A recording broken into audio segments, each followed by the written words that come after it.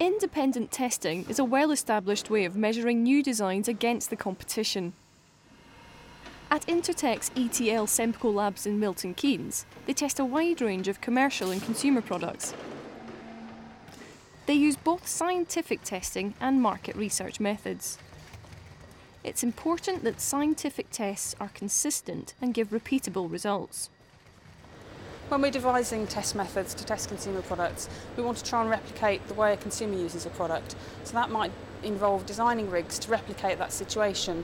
Examples are things like for suitcases, where we devised a test rig, so we're testing the durability.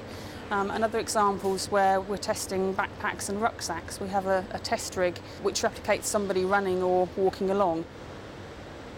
For the dishwasher testing, we have to import spinach from Germany and have to specify what eggs we're using and use particular porridge. Again, this is to ensure that all the results are consistent and repeatable. The lab contains controlled environment rooms where appliances can be tested under specific sets of conditions. Variables like temperature, water flow and humidity can be precisely controlled. Scientific research is good for testing performance, but the lab also specialises in testing consumer experience and perception of products. To carry out this qualitative research, the lab has built up panels of users. The largest consists of 1,000 people who may be asked to carry out tests at home or in the lab. Our largest panel are everyday householders that come in and use the products here, but we also have a particular panel with people with disabilities and poor sight. We recently did some work looking at a system for getting in and out of taxis for people with disabilities. So we can cover all types of users. But we also have them in for focus groups so we can discuss particular aspects. At the moment, the key aspect is ease of use and whether they like a product. But going forward, we hope that that will include wider aspects. We've actually been talking to an organisation recently to talk about having a panel of users in to talk about alternative technologies for domestic households and how that would be received. So it's certainly becoming a more important issue to consider the wider aspects.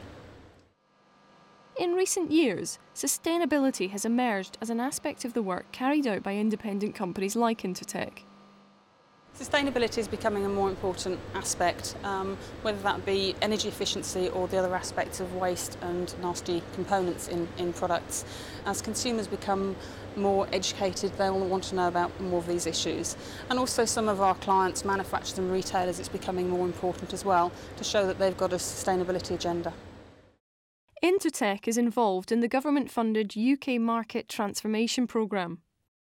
The aim is to reduce the use of energy and resources associated with domestic appliances and commercial products. When we're carrying out the Market Transformation Programme, we have to consider which appliances are the most efficient and identifying best practice.